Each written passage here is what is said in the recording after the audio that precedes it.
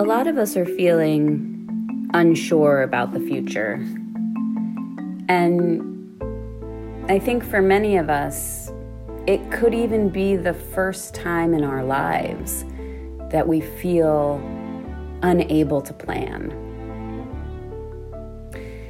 A few days ago, the beginning of April, I opened my front door and there was an Amazon package on the step. I opened it up and discovered that it was a bottle of ketchup I'd ordered a month ago on March 26th. And I looked up and the delivery man was getting back into his van, closing the door and driving away, and I thought, this person just risked his life so that I can have a bottle of ketchup. I guess when I ordered that ketchup in April, all I was thinking is, gosh, my son really likes to eat ketchup and we're almost out and it seems like it's hard to find it right now. So I better put in an order on Amazon right away so that I have what I need for the future.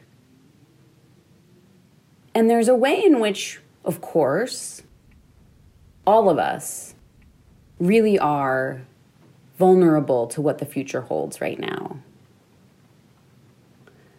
But I think that most of us, my peers, people in the middle and upper classes, we're really, on a day-to-day basis, probably just frantically ordering ketchup. Which is to say, gosh, we have so much access, actually, to controlling our futures in these small ways. And yes, we don't know what will happen with the economy and the terrifying unemployment rate and the loss of our loved ones, which inevitably will grow, which inevitably will affect all of us at some point. Thinking about ketchup and the future, I found myself thinking about this term precarity.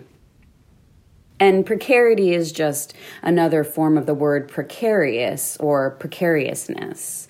But precarity has been used specifically with respect to poverty. That precarity is an element of poverty, and specifically Dorothy Day, the activist and journalist and co-founder of the Catholic worker movement, wrote about poverty and precarity back in the 1950s. The Catholic workers movement was a group of loosely connected communities that adopted voluntary poverty.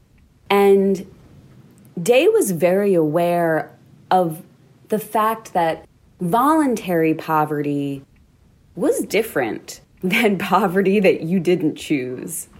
And one of the ways that it was different is that it was very hard to produce real precarity. It was hard to actually opt in to a future that was unsure.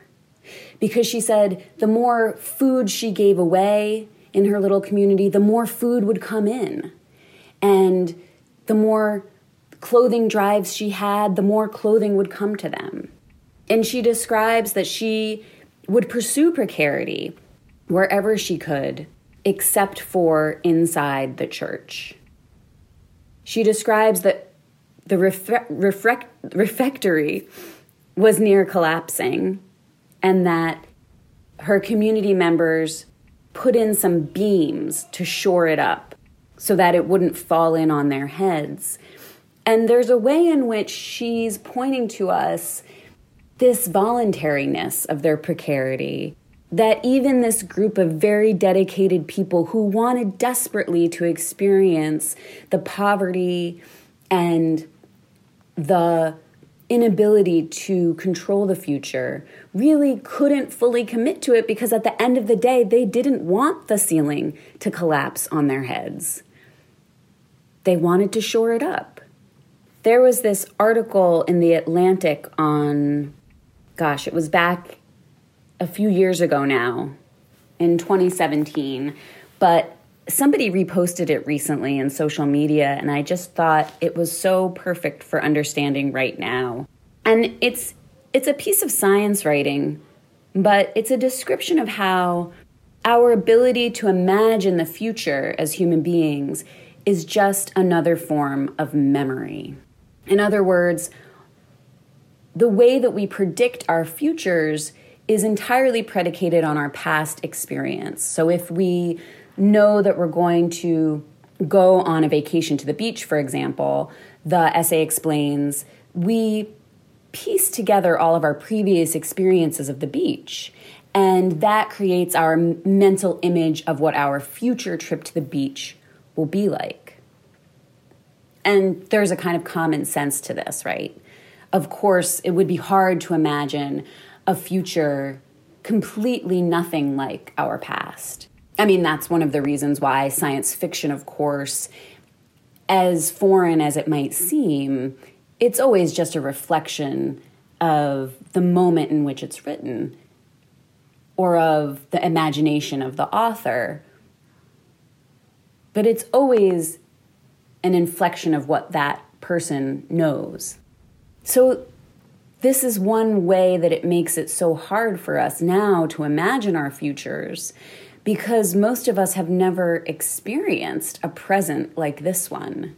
We've never been to this beach, so we can't really see ahead of us suddenly, and that's extremely disconcerting.